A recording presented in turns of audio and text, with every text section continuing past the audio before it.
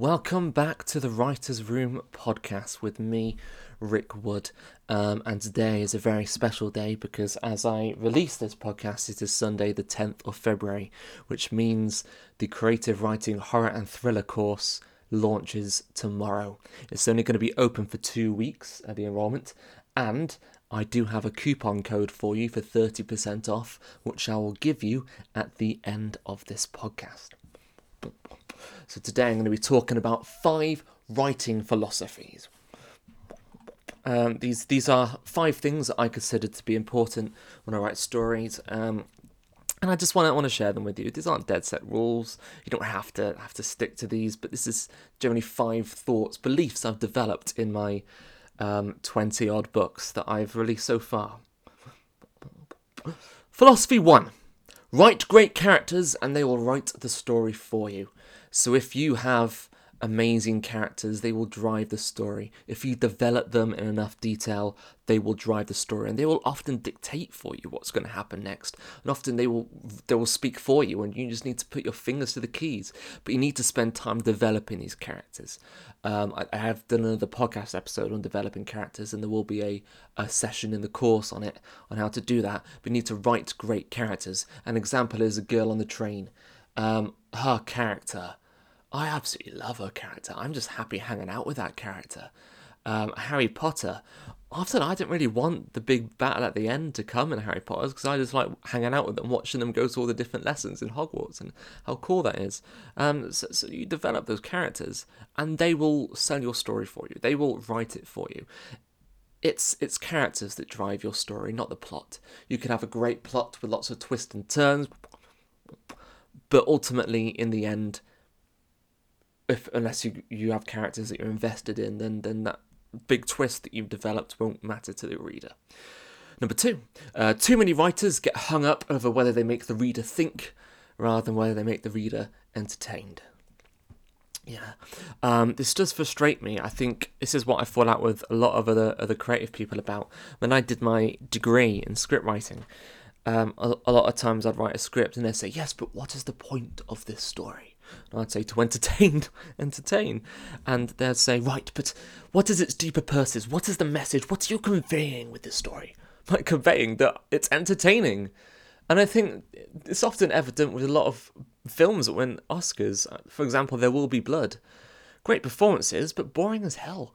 I mean, no one speaks for 45 minutes. It's a lot of films that win awards are often quite boring because they're trying to make the reader think as a priority over entertained. And don't get me wrong, I want to make my reader think about things, and often I will have a purpose of doing that in one of my books, but that is a secondary motivation after entertaining the reader. If I read a book, I want to be entertained. I don't always want to be made to think about life. Number 3, if you worry about getting mistakes in your first draft, then you will never get it finished. Your first draft is utter crap, and it's going to be, and you need to accept that. You can only be creative once you remove the fear of making mistakes. You need to accept the fact that your first draft will not be good, and you shouldn't ever show your first draft to anyone. You should redraft it multiple times. Again, I go into detail on how to redraft it, but you need to accept the fact that your first draft is just you shoving the words on the page so you can then go through it and mold it into something good. You need to accept that. Number 4, whatever happens, get your words done a day. You need to set yourself a word count, and whatever happens, whatever gets in the way, whether it means you have to stay up late, work in your lunch break, in your day job, whatever. And at the beginning, maybe you could just set 1,000 words a day, which isn't much. I mean, that's around a chapter, maybe.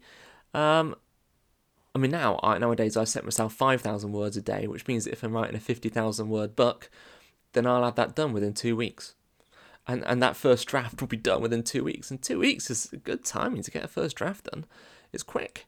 But the thing is, the difference between someone who wants to be a writer and someone who becomes a writer is the writer is disciplined and makes themselves sit down and write those words every single day. And number 5, if you are bored reading it, your reader will be bored. If you're bored writing it, your reader will be bored reading it. I remember I saw in a forum someone ask, what do you do when you get to those scenes you just don't want to write because they're boring you? Well, if it's boring you and you don't want to write it, how's your reader going to feel about it? I would ask whether you need that scene or whether you could deliver the information some other way. Again, you want to be entertaining, and if you're putting in chapters you're not eager about writing, your reader's not going to be eager about reading them. And this is all extended on the things that I teach you in the course. So I'm just going to quickly run through the course now to give you some ideas to what it is. So there are 7 modules. Module 1 will be an introduction to me and telling you why I have the right to teach you anything.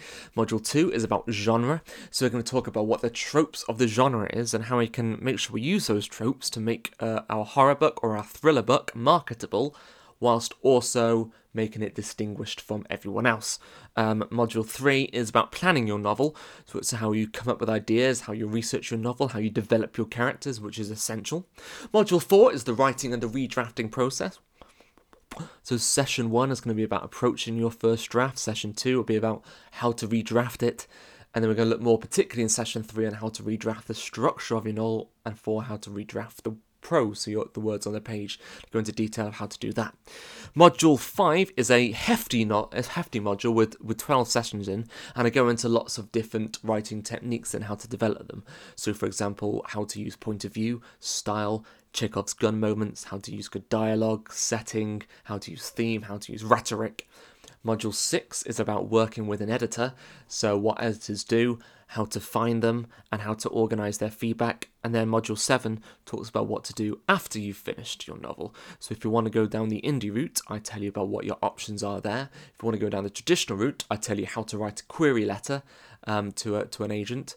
And I also give you the debate as to the advantages and disadvantages of going indie or traditional.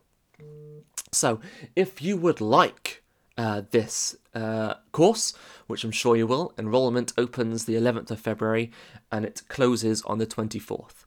However, if you choose to enroll within the first 3 days, then you can get 30% off by using the coupon podcast.